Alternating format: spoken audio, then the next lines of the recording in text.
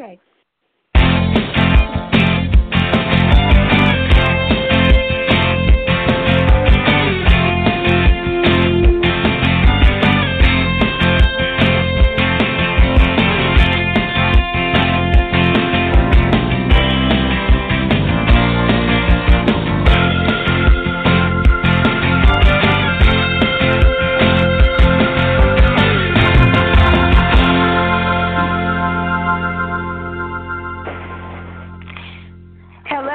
Welcome to Shattered Lives Radio, part of the Inside Lines Network. If you are a victim of crime trying to graduate to being a survivor of crime with an emphasis on the aftermath of crime and how it impacts your life, if you appreciate diversity of topic and want to come along for the ride, if you are looking for cutting-edge programs, information, resources, inspiring people that assist you in finding your voice, you have come to the right place. This is Donna R. Gore, a.k.a. Lady Justice, your host, with my co-host, Delilah Jones, president of ImaginePublicity.com. Thank you for listening and sharing this podcast. So good morning, everyone across the country. We're here with you each and every Saturday, and we welcome you to our array of topics. And today we have a couple of guests that we have had on a couple of times before, just because they're so well versed and represent advocacy for crime victims. And so we have Jennifer Bishop-Jenkins and Bill Jenkins, the power couple as we have called them in the past, and they are going to relay a variety of information regarding Marsy's Law because it pertains to all crime victims, and perhaps give us a report card and update. But before I introduce them formally, I want to say good morning to Delilah in Myrtle Beach. Hi. Hi, good morning. Good morning. I just want to take a minute and plug our Inside Network. We have been around for a long, long time. We have almost 700 episodes with various different shows that have something for everyone to listen to, and most of them are crime-related, whether we're highlighting cases or speaking about victims' rights like we're doing today, or just, speaking about the aftermath with victims and how they're getting through and offering resources and advice on how to help others out there. But if you are listening through iTunes or no matter where you're listening from, if you would go and give us some ratings, give us some reviews, it would help us get a larger audience for the shows that we're doing and also increase the listenership so that we get the message to more and more people. Hear, hear. I second that. I third that. Because the information we provide, I believe, is high quality and very vital. And just the caliber of guests that we have, for example, who we have on today, is just, wonderful information to have. So I hope people will heed your message, Delilah.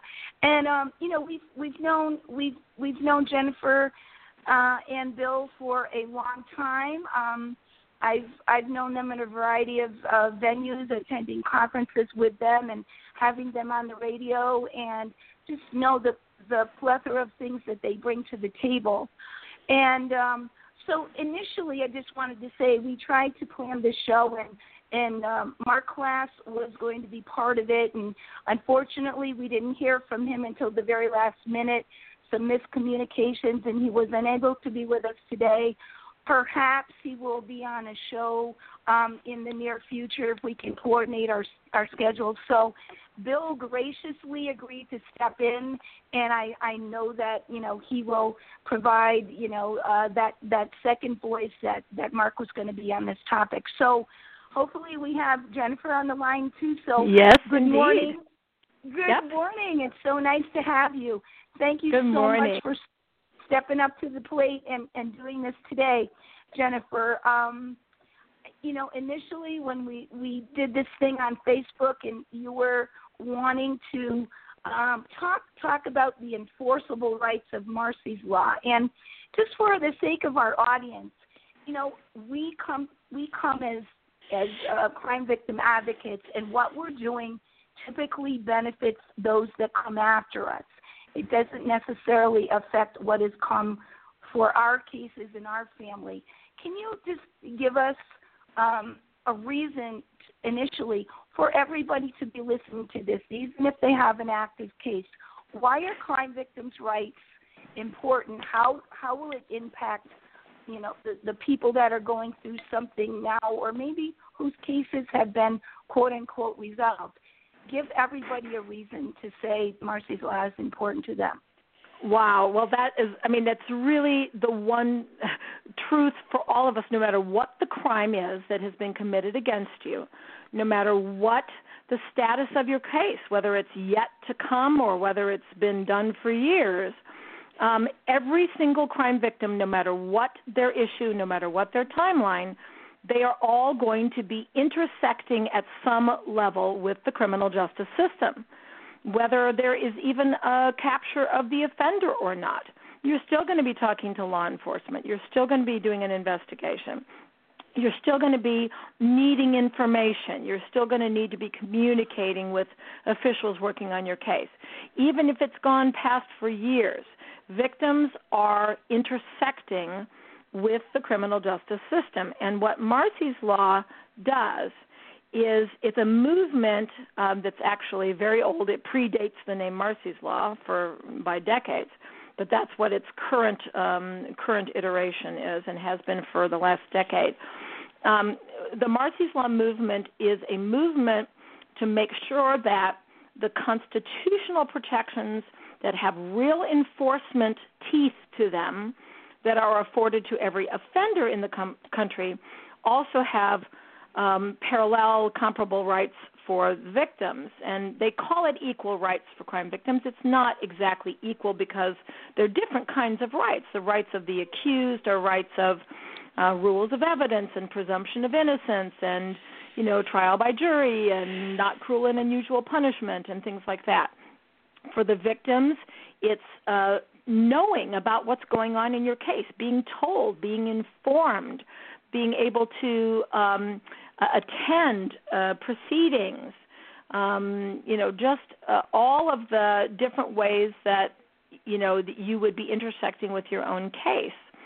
And it's really, I've heard from victims, and of course nothing matches the horror of the initial crime for a victim, but I have heard from victims that I've worked with over the years that, when you expect an offender to offend against you, when you get involved with the criminal justice system, you don't expect that to also victimize you. You hope that when you're dealing with the legal structures of our country that they're going to treat you well as a victim, that they're going to know that you're a victim, that they're going to treat you with respect and dignity, that they're going to keep you informed, they're going to let you be heard from, they're going to make sure that you're able to attend the things that you need to attend, that you have the support, that you can ask for restitution.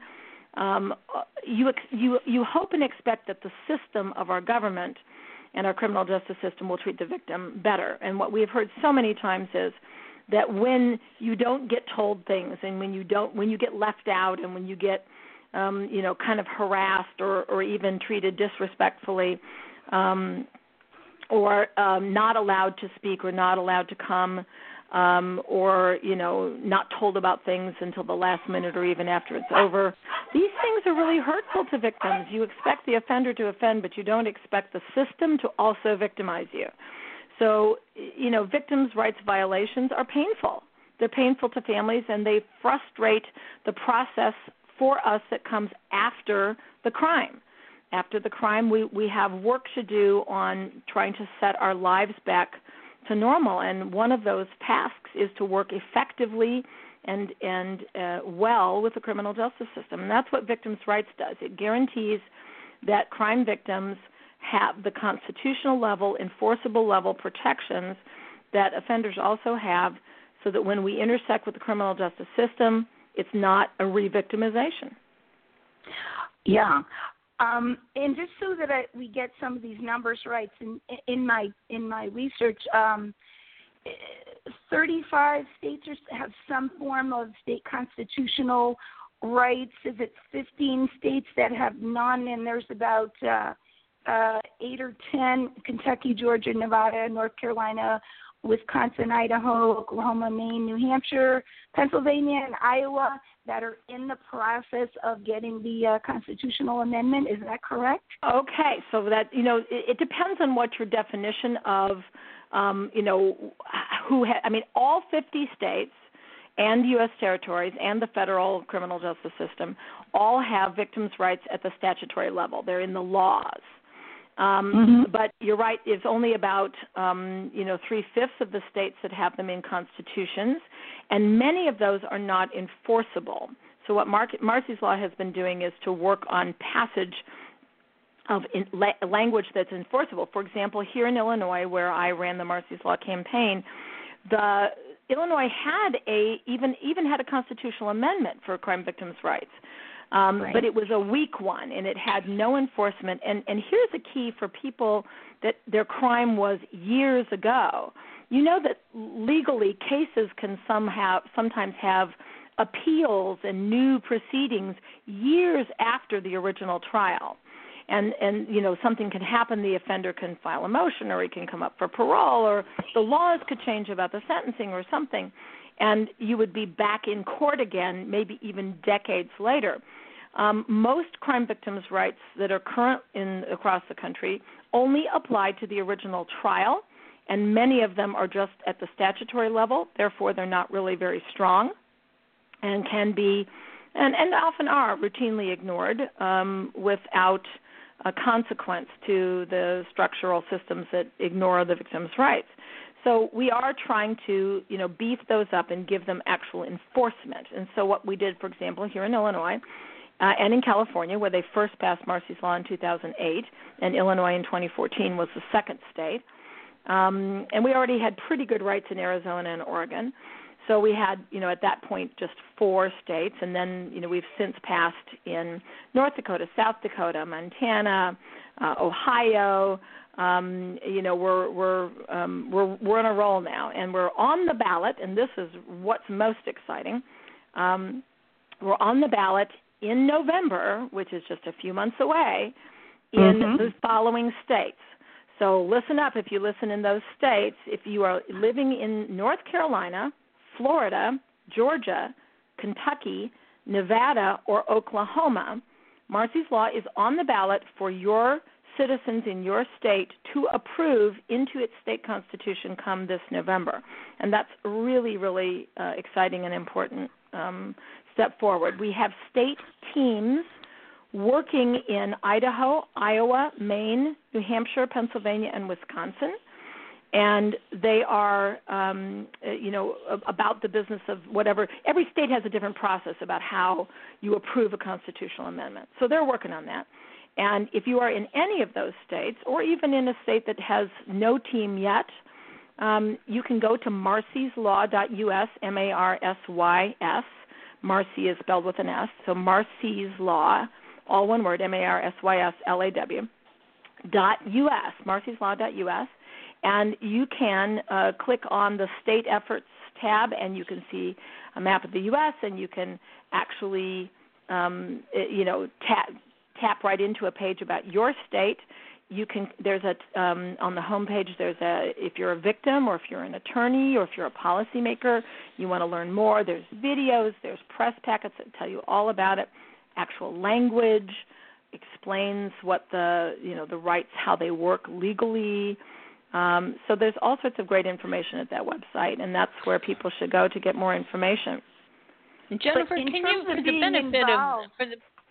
for the benefit of some people who maybe have not gone through the justice system or been a victim of crime, can you just briefly tell what type of rights that Marcy's Law is going to cover? And because I think general public probably believes that if something happens to you, then your local jurisdiction is going to take care of you, correct?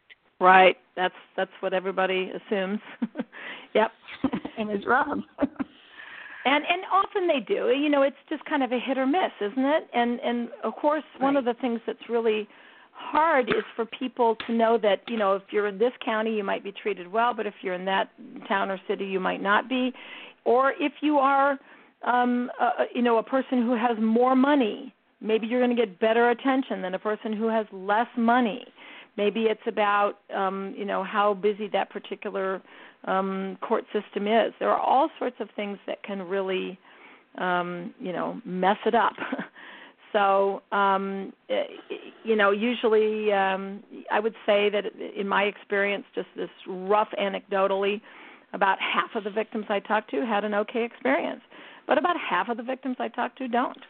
So what these rights are in general, and they can vary in terms of each state's criminal justice system can have different features, but in general, it's about staying informed about your case, being able to be told all the time what's going on, be treated with dignity and respect, and to be treated politely. You would be amazed, like I live in the Chicagoland area. There's a lot of inter-gang crime. And so let's say one gang member shoots another kid who's an innocent neighborhood kid, and the families all go down to the court, and the mom of the victim is in the same room as the family of the offender. And what we have seen and heard from all too often is that they're all treated like criminals. Every one of them. They're treated like cattle, and they're kind of yelled at and get over there and be quiet and don't you dare say anything and don't show any emotion and don't bother right. us. It's awful. It can be awful. So, but in terms of what the actual rights are, they vary from state to state. But the right to know what's going on, the right to be treated with dignity and respect, and to actually consult with the prosecutor in your case if there is a prosecutor assigned. Now, sometimes if there's a crime committed and the victim, there's no offender arrest yet, there's no right to talk to a prosecutor because there's no prosecution because there's no arrest of an offender yet. But if there is an offender and there is a prosecutorial team working, yes, you have a right to consult with them. There's the right to timely notice of court proceedings. Every time that there's a proceeding where the offender could be released, for example, a bail hearing, an initial arraignment, all the way down to the actual trial or any pre-trial important hearings or sentencing hearings after the trial. All of those things you need to have timely notice of, enough time to plan to get off work. I've had people who got calls on a Thursday afternoon at 4:30 that they have an 8 a.m. court call the next day in their daughter's murder case, and they couldn't get off work, couldn't get a babysitter, whatever. I mean, so timely notice is important, and also, that way victims under Marcy's Law can actually say, well, 2 days warning is not enough for me. I need more time, or you can't keep putting this off. You can't keep delaying things because, I'm getting this is really working a hard process on me to have to wait so long for proceedings. You can even ask for things to be sped up a little bit too. So there's the proceeding timing, and then, of course, the right to be heard at sentencing, to be able to make a victim impact statement. That's what happened in my case. We waited 2 years, went through the trial. It was an agonizing, hellacious process after my sister and her husband and their baby were murdered. We were really looking forward to that time we could make our victim impact statement at the sentencing hearing. And the day before, we got this call from the court that there's a mandatory life sentence. They're not going to bother to take time. They're really busy on the docket. Don't come. They won't be doing victim impact statements. I mean, we really had written them, wanted to do that, needed to be there, needed to have that heard and read into the court record, and we were denied that. And that's one of the reasons I'm so interested in that, because I really understand what that feels like. Also, the newest rights under Marcy's Law is the right to know about things after the trial. Like if you have an appeal that comes down the road a year or two later, you need to be called and told about that. So, and to be heard in that process as well. That's new with Marcy's Law. The victims would have rights at the appellate level, not just at the initial trial level. And then, of course, there's a really big one, which is restitution, the right to ask the court for restitution for the crime. And that could be, financial damages, medical bills that you've suffered, or time off of work, things like that. Great. We just had a recent law passed in Connecticut essentially just to remind the judge that they need to ask about restitution. And I have just written a new blog with regard to that, because actually it's not workable in Connecticut. It's not real. And I've just encountered the situation going through another parole hearing, and I'm very proud to say I was telling Bill that I'm going to establish a working group in the state legislature with my legislator is the Speaker of the House, and because the various victim services entities do not work together, there's only one place for people to go to a parole hearing that's very inconvenient, inaccessible to people with disabilities, et cetera, don't know about freedom of information requests. So, we all have to become our own advocate, unfortunately, to fill in the blanks. And, Jennifer, when you talked about victim impact, I just want to say, through working with people and providing my victim impact writing service, I'm encountering all kinds of situations where they don't even know about what their basic rights are. And at least through this venue, I've been able to kind of guide some of these people to say, do you know you have rights, and this is what you should be pursuing, or maybe this is how you get to talk to your chief of police. I just wrote a blog on that because people don't know how to approach them appropriately and get things done. So, there's so many layers of this, and I'm just wondering, Bill, to get you in here, Sure. Your crime happened with your son can you talk to how Marcy's Law rights impacted your situation with the homicide in your family? Like, were the rights afforded, theoretically or practically with your situation? I'm sort of on the other side of the spectrum, because in our trial, we were generally outside of a couple miscommunications, which you can understand. But for the most part, our victims' rights were enforced and followed by the court. I think it's important for everybody to understand that when it comes to victims' rights, these are rights that enable logistic and practical things to happen in the courtroom, that you are protected from abuse, that you're protected from intimidation, that you will have the opportunity to know about things. They don't guarantee that the trial is going to go your way. Right. And they don't guarantee that the judge is always going to rule in your favor, even when you see that, obviously that's the right decision. So it's a small step towards justice, and and when we were in the courtroom, we were generally met with dignity by the judge. I was very impressed, actually, by the defense attorney's respect for us in the courtroom. In fact, sometime after the trial, I was actually driving past his office, and I realized, oh my gosh, that's the name of the defense attorney.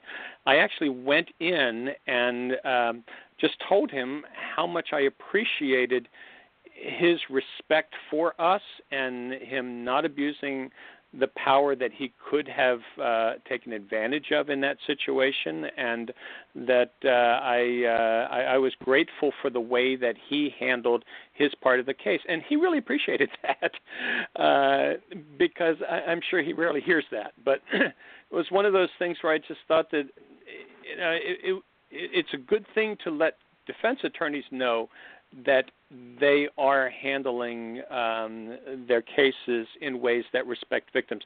In fact, Jennifer and I have on occasion gone and spoken to law schools and spoken to even defense attorney organizations to let them know what the laws are, what the victims' rights are, and to encourage them to follow the victims' rights, because one thing that it actually helps them in is they don't look like jerks when they're standing up in the courtroom and they do something that kind of comes off as looking abusive and stupid. And as a result, being informed on their end also helps them, and it helps the criminal justice system be as impartial as it needs to be, without either biasing people in one direction or the other. So, one of the things that I did when I wrote my book, What to Do When the Police Leave, I put the victims' rights, I listed the victims' rights in my book so that people would know what it is that they have available. Right. And they would know it if they saw one of these rights being abrogated or violated in some way. And we've heard stories from everybody from the judge down through the defense attorney, which you would, maybe expect that they'd try to, push the envelope. But we've even found prosecutors have not been willing to accept a little bit of inconvenience when it comes to running their office and running the court, running their part of the courtroom, and acknowledge victims' rights and give the victims just a little bit more time and a little bit more attention and a little bit more respect. It's the professionalism of the criminal justice system, where you have professional judges and you have professional defense attorneys and you have professional prosecutors. And sometimes in the case of defendants, it even seems like some of those have more experience in the courtroom than the victims do. It's so important to not let things that are the right thing to do get lost in the need or the perceived need for expediency or efficiency or just trying to get through a very, very busy day. Right. Well, we shouldn't have to write a law that says essentially for the judge to remind them to ask the victims about, would you like restitution? It should be routinely applied, but, a lot of times we have these feel-good laws when if states like ours who are essentially bankrupt cannot afford to do things, so they do sort of a little procedural law to make certain people feel good, but, I want laws with teeth in them, and I think that's what, Marcy's law is going to accomplish. But Jennifer, what when you talk about them not being enforceable, how do we, for those people that have the rights on the books, how do we go about making them enforceable? Well, enforcement, it's very much about something called standing, which is a legal concept. Do right. you actually have an official place or role in the case that is recognized by law that allows you to file a motion? So, for example, because that's how you enforce something, you file a motion. So, for example, here in Illinois, they had passed a constitutional amendment for victims' rights in 1992. Kind of part of this, let me back up a little bit and give you a teeny bit of history. There's a wonderful article for the lawyer scholarly types called The Third Wave by Professor Doug Beloof, B-E-L-O-O-F. Professor Doug Beloof is founded the National Crime Victims Law Institute up at Lewis and Clark University in the Pacific Northwest area. And the Third Wave is an article he authored that explains the historical progress that victims' rights have made. We've progressed from having first statutory rights only. This all kind of happened after World War II. Victims' rights were really sort of assumed to be a part of our jurisprudence when our country was founded. A lot of people look in the U.S. Constitution and say, how come there's no mention of victims' rights now of crime victims? Well, because when it was written in 1789, which was a long, long time ago, crime victims were the prosecutors. Crime victims were assumed to be heard from, participating in, knowing about, proceedings. If somebody was a crime victim in 1789, they were the one that took like if you stole my cow, I'm going to go down to the town saloon when the judge rides through on his circuit on his horse, and I'm going to say, Donna stole my cow. So I, the victim, I'm also the prosecutor. So I'm actually there in the case being heard from. And that is the way that the system used to work. There were very few professional prosecutors back in the time that our country was founded. The victims usually were the law enforcement and did their own bringing of cases. So there was never a question of victims' participation. But as our country grew over a couple hundred years, and we professionalized and bureaucratized the criminal justice system, the victim just kept getting pushed further and further away. And victims, by the time you reach the middle part of the 20th century, victims are, some people even argue that victims were only a piece of evidence, that they weren't even a recognized having standing in their own cases. It was all about the people versus the offender, and it was not a case that was officially even recognizing the legal status of the victim. So enforceability is about the legal status of the victim. And after World War II, we started seeing, because of the massive, horrific human rights violations that came with World War II, a real recognition that we needed to protect the rights of people all over the place. And you saw the birth of the civil rights movement and the women's rights movement. And the victims' rights movement really came along with all of that. And by the time that you reached the 1970s and the 1980s, Professor Balouf's article, The Third Wave, talks about, first, there's a whole bunch of state statutes that are passed. Then you see a lot of state constitutional amendments that are passed into the 80s and 90s. Illinois was one of those. And the constitutional amendment that they passed was nice. It named all these pretty victims' rights, but it did not, it literally said in Section A, here's these 10 rights you have, but in Section D, in the small fine print, it said, but you can't enforce them. It didn't say it exactly like that. It just said that you couldn't file a motion. Well, then what good is it? It's a piece of paper. Right? Exactly. It's voluntary. Okay, so if you feel like complying with the victim's rights, you could do it.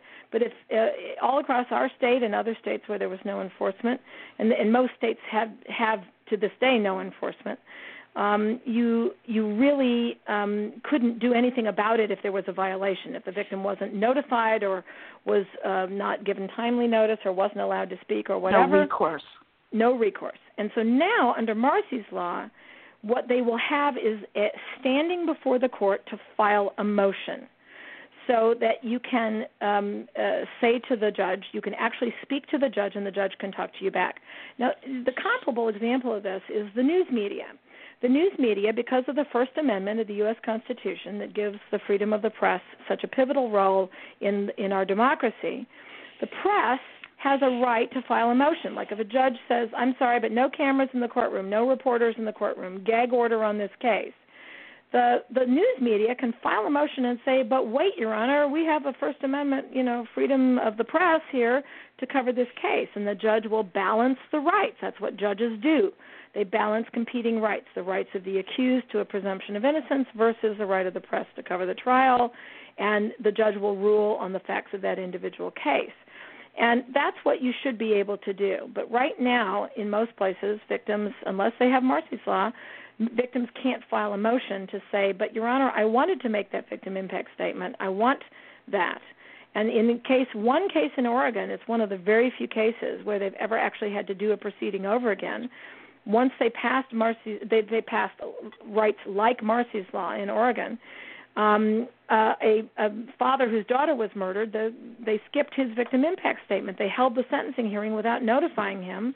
He couldn't come and make his victim impact statement. So he filed a motion with the court, and the court said, okay, we're invalidating that sentencing hearing, and we're going to do it over again, this time with the father making his victim impact statement. And all it took was that one time, and now no court in Oregon ever makes that mistake again. So enforcement is actually helps the system to work better. That's what needs to happen in every state then. I mean, there's plenty of examples of this happening. But how long does it take in terms of time and practically speaking if someone were to be able to do that and file a motion for the judge to rule? How long does that process take? Well, in Illinois and in most other Marcy's Law states where it's already passed, there is a requirement that the judge has to rule on the victim's motion within 48 hours. Okay. But so in they have other states, So I mean, it can be a very prompt repair. Yeah. Wow. Well, that's encouraging if you live in those states where this could happen in a timely fashion. Well, another thing that when I was reading, and I'm sure you have a a response to this. You know, the ACLU does not agree wholeheartedly with Marsy's law, and they're saying the problem is that the state legislatures mandate to approve a state constitutional amendment. They have to do that before it goes to the voters, and that the rights against the state are against the accused versus, you know, the rights for the victims are against the individual. So what would you say to counterbalance the ACLU's problem with Marsy's law? Or can you explain it better than I just did? Because they're saying, oh no, this shouldn't be happening. Right. So I have to tell you, this is one of the most frustrating parts of this very amazing and inspirational work that I'm privileged to do with Bill and with people like you, Donna, and all across the country with people who support the Marsy's Law and victims' rights movement. This is one of the hardest parts. I don't get why the American Civil Liberties Union, which is a great history of defending the rights of people in our society, why this is the agency that is leading the opposition to victims' rights right now. And here's what I know, and I know this from the inside out, because I worked with them on a number of other issues. I've been a longtime supporter of their wonderful history as an organization, and I have worked closely with them on many issues, and I have friends in there, and I just don't understand. They're completely wrong-headed about this, and here's what they think. They actually believe that the rights of the accused and the rights of the victims are in direct competition and contradiction to each other, that like somehow if you would give the victim more rights, that you would lose rights for the offender, that it's like a zero-sum game, that if somebody gains, then the other person's going to lose, and they see it like they do all court proceedings where you have a prosecution and a defense, and it's one side versus the other, and one side's going to win and one side's going to lose. And that's the way they see it. They see victims' rights as in direct competition to the rights of the accused, and of course, as being committed to defend the Bill of Rights, they are about the rights of the accused. There's like 4 or 5 of them in the Bill of Rights that are really strong. The 4th, 5th, 6th, 7th and 8th Amendments directly dealing with the rights of the accused, and that's a significant part of our Bill of Rights, and they take their charge very seriously, and that those are important. But I've already told you historically why victims' rights were left out of that initial Bill of Rights, because victims were part of their cases. They were infrastructurally absolutely included in their cases back in the time that was written.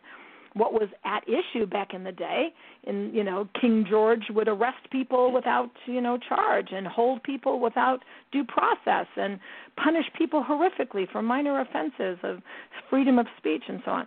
They needed, back in 1789, they needed the rights of the accused to be protected. That's what we built into the founding of our country, and the ACLU has done a magnificent job over the years of defending that. But now they see victims' rights as somehow taking away from that, and they're just wrong. They're wrong about this. A crime victim... It needs to be totally equivalent, like number for number? Like no, totally it does not equal? Need to be. Victims' rights are different. Victims' rights are a different kind of right. I can have a fully realized right as a crime victim to know about my case, to be present, to be heard from, to ask for restitution, to speak to the prosecutor, to be kept safe. All of those rights can be completely protected for me, and also the accused can also have presumption of innocence and rules of evidence and trial by jury and a right to a speedy trial and freedom from cruel and unusual punishment and no self-incrimination, and all of those rights that are afforded to the offender or to the accused. All of those rights can be fully realized also. And this is where the ACLU is just wrong. Yes, they can mutually coexist. They are not in contradiction to each other. They're not in competition. They're parallel rights. They should both be constitutionally equal in level, equal in importance and value, fully realized on both sides. In no way does Marsy's Law take away one iota from the appropriately strong presumptions of innocence and all the rights afforded the accused in our country.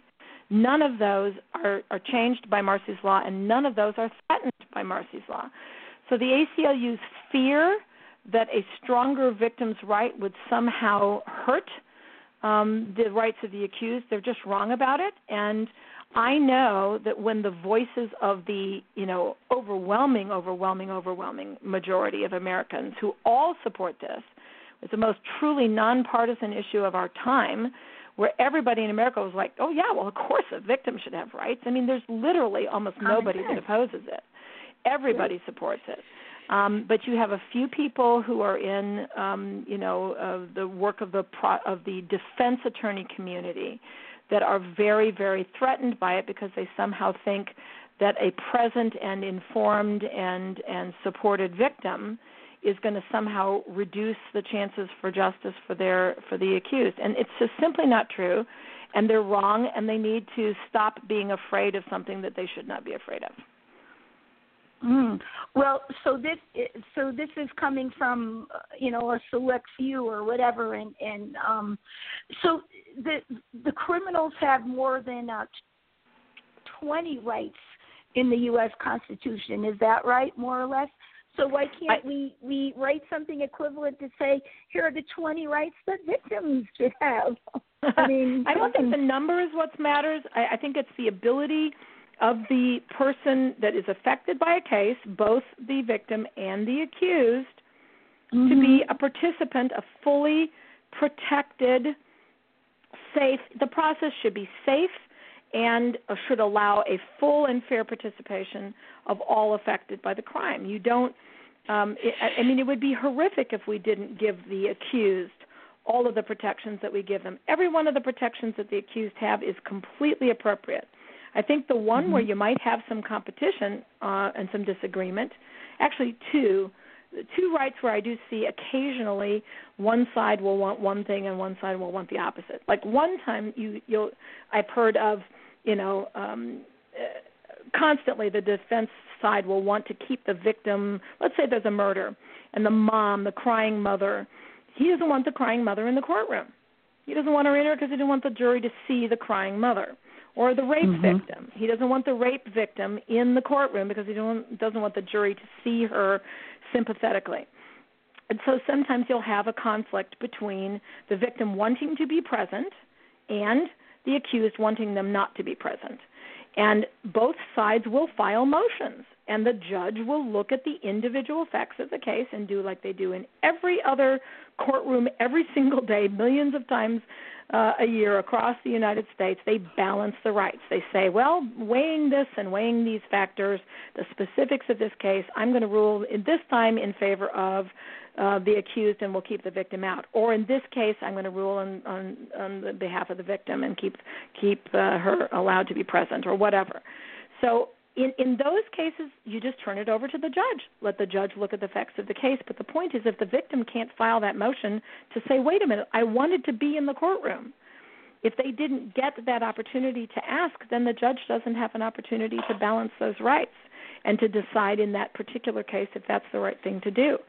So you have, and you also hear, the accused often not wanting to pay restitution, or the accused, doesn't want the victim to make a statement at sentencing. But all of these things should be the fully protected right of the victim. And so, if there is a conflict over any of the rights, it's the same thing with the victim might have, or the state's attorneys, the prosecutors might object to one of the rights of the offender, and they will file a motion before the judge, and the judge will decide it.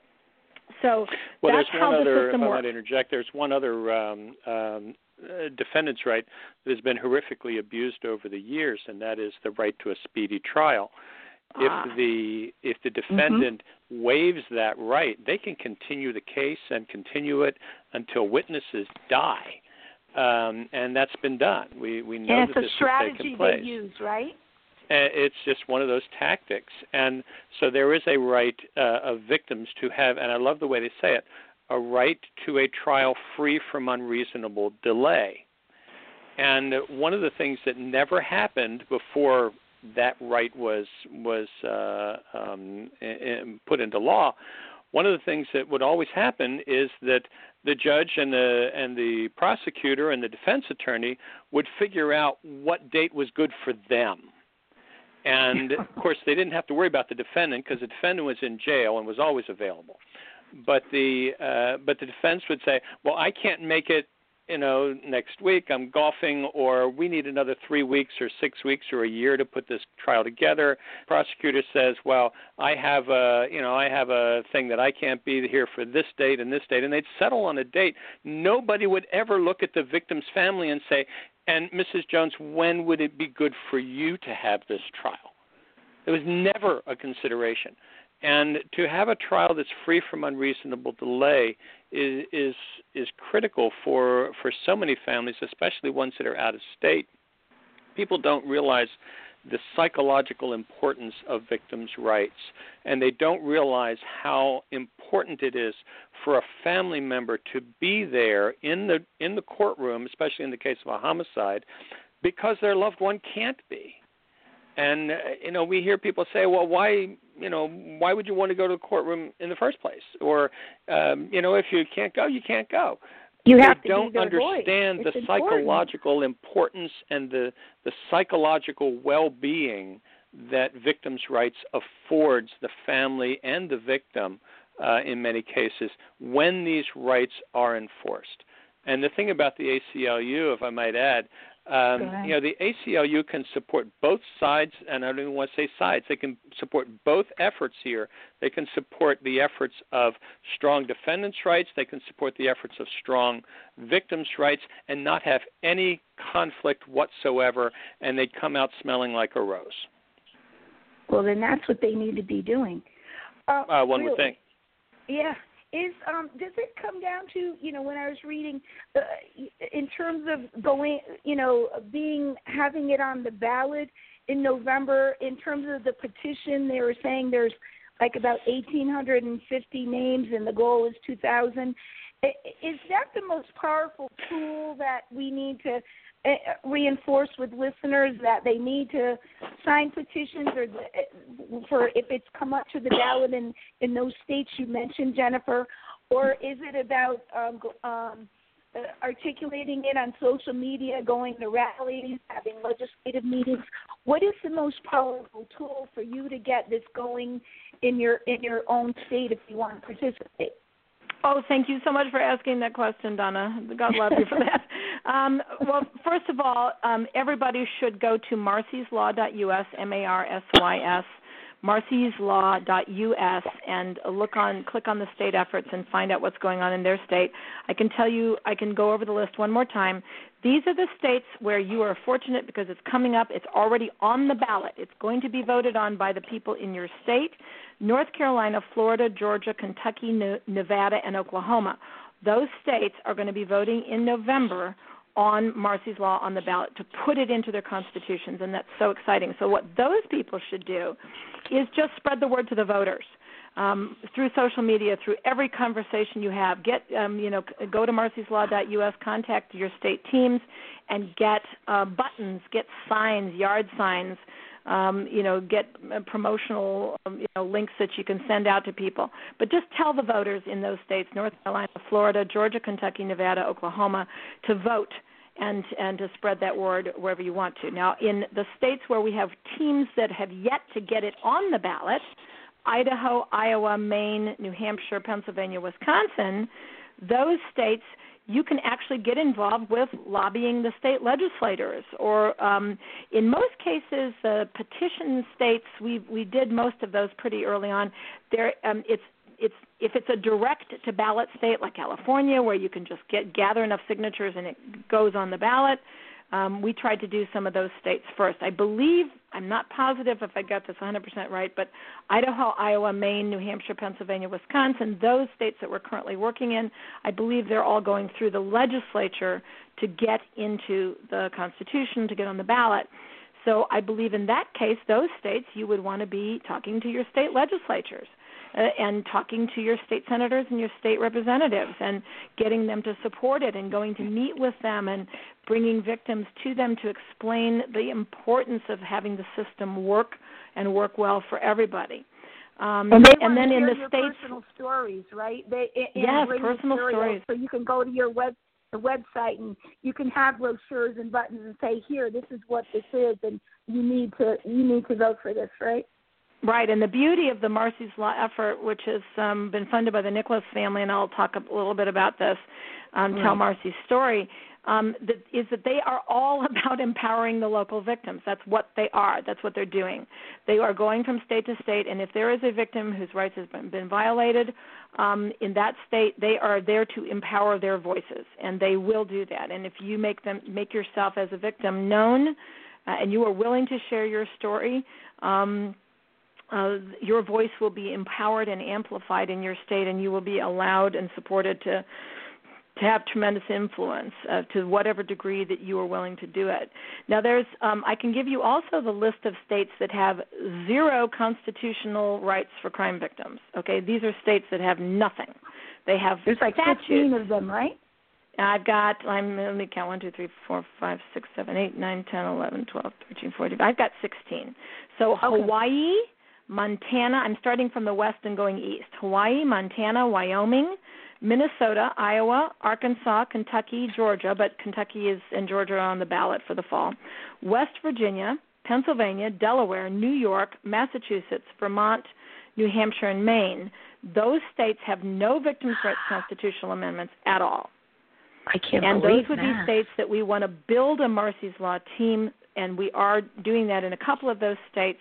So again, going to the marcyslaw.us website, you would get in touch with us and let us know that you're interested in bringing those level of rights to your state. And we are we have national organizers.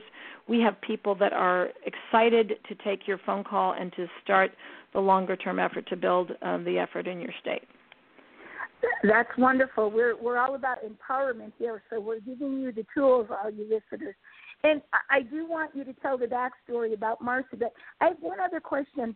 I'm wondering, we have a sort of an initiative in our Inside Lens Network radio show. It's called the Transparency Project, and one of our colleagues has taken the charge to try to pass legislation for those people who have long ago cold cases, and they're trying to say that they're inactive cases and they can't get information.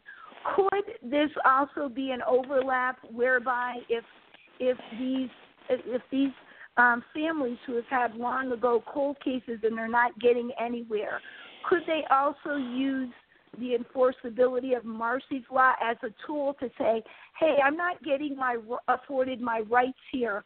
Could instead of trying to reinvent the wheel and do a different law to say, you're not helping us, could they use that as a tool? I'm not an attorney, so I can't 100% answer that question, but I can tell you that I know that most victims' rights apply to cases as you are intersecting with the criminal justice system. And so let's assume at least the right to be informed would be relevant to a cold case. Certainly not the right to be heard or present in the courtroom because there's not a court case going on. But if there is an investigation that has kind of gone dormant and the family hasn't heard, the victim and or the victim's family in case of murder haven't heard anything from law enforcement, they have under Marcy's Law, I believe they would have a right to say what is going on with this case and what are you doing. Okay. Well, I'm going to share this podcast with them, too, because why try to reinvent the wheel if there's some pre-existing things that they can use as a tool? Just a thought, I would love to. We have a national legal consultant team, and that includes some of the most impressive legal names in the country, like retired federal judge Paul Cassell, who's a law professor, and people like that, Steve Twist and Professor Doug Balouf and Meg Garvin, who runs the National Crime Victims Law Institute, amazing voices of legal expertise who advise us. And I'm sure that we can get an answer for exactly how certain kinds of victims' rights protections would be of value to cold case.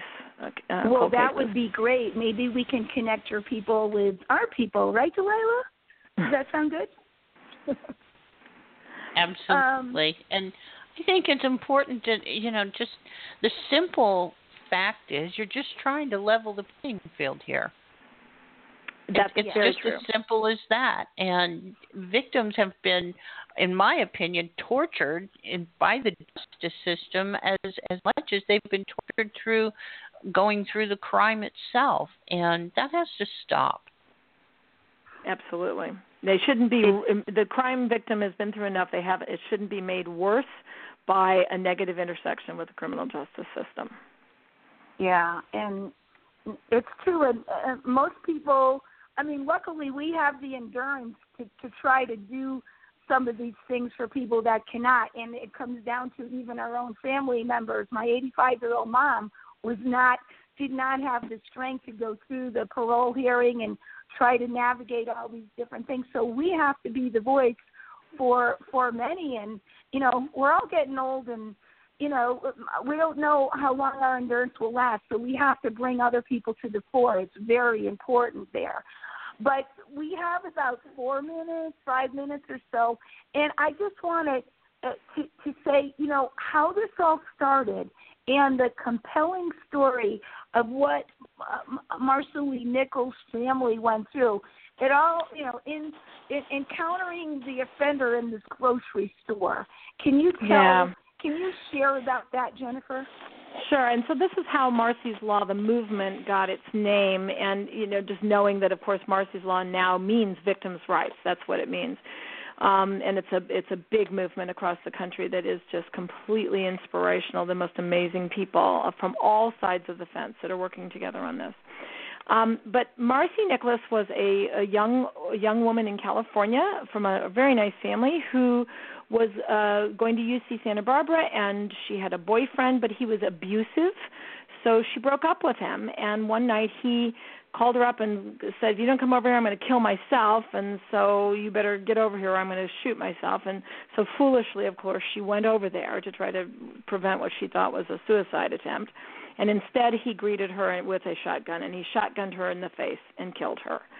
And it was just devastating. She was this amazing young woman, full of life and promise and a great future. And she was murdered by this abusive ex-boyfriend. So what happened then, of course, the devastated family, she had an older brother, Henry, who is her best friend in the whole world, and their wonderful mom, Marcella Leach, and her husband, and they were devastated by this absolutely horrific murder, of course. They bury their daughter. The offender is arrested, of course, and they are visiting her grave, you know, within a week of her murder. They still literally have the dirt of the grave on their hands. And they stop back in a grocery store on their way home because they have family over during this horrific time. And they stop in the grocery store to pick up some food. And in the grocery store, days after the murder, released on bail with no notice to the victim's family, is the murderer. He confronts Henry Nicholas and Marcella Leach, Marcy's mother, in the grocery store, confronts them. He had already made threats against their family before anyway. Marcy's mother was so scared that she actually had a heart attack the next day. Just thank God she survived, because she went on to become a great victims' rights activist. But they called the California law enforcement officials and said, how come this guy can be released on bail with no notice to the victim's family? And they're told by the law enforcement people that, hey, we're under no requirement under California law to notify the victim's family of the release of the accused on bail.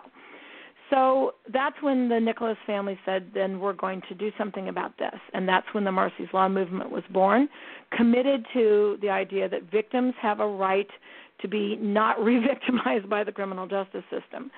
And so that was the birth of Marcy's Law. And luckily, fortunately, Marcy's older brother, Dr. Henry Nicholas, who is a very great man, is a PhD in electrical engineering, and he is already extremely accomplished. He was the co-founder of a great company called Broadcom Communications, of which he is retired from active participation, but he's still a majority owner of.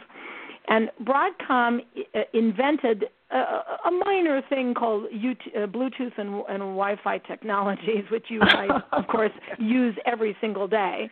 And so Bing is that Bluetooth and Wi-Fi technologies that Dr. Henry Nicholas invented is so vital to the world. He has money to spend, thank God, and he is devoting his life's work to this cause. This is how he is honoring his beautiful murdered sister, Marcy, who is his best friend in the world. He is going to use his fortune, and he says, I want to be broke by the time I die. I want to get this done. And so he is going into states supporting local efforts. Marcy's Law does not go into a state and impose itself. It goes into states to support the work already being done by the amazing victim advocates and victims all over this country to bring themselves to co-equal level constitutionally enforceable rights with the offenders. And Marcy's Law is there to support and help all of those that are working for many years in all of our cases for many years to make that happen. So we're very grateful to the Nicholas family, to Dr. Henry Nicholas, for his commitment to honor his sister in this way. And just everyone should feel really good about the fact that Dr. Nicholas's main agenda is to empower the local victims' voices. That is what he is all about. Is Justice for Homicide Victims, Inc., the nonprofit, is that still going? I believe that's one of the people in California that started that. Am I right that that's the? It's not the same organization, but I think that there may be the same participants, people that both work in Marcy's Law. Because we're trying to connect grassroots nonprofit in another resources for murder victims. I wanted to ask. Well, totally inspiring, very info-packed hour. Unfortunately, Bill and Jennifer, this hour has escaped us all too soon, but please, you have an open invitation to come back and share more, because it's always great to have updates like this, and we're going to share this and promote this, and I'm going to make sure that those other states that are on the ballot know about this and this podcast. So good show. Thank you so much for being with us. Let's keep in touch. And Delilah, any parting words? I think you pretty well covered it. Thank you both to Bill and Jennifer for another very informative podcast. We appreciate you appearing with us. Thank you so much. It's always a pleasure. It's great. So we'll talk again soon.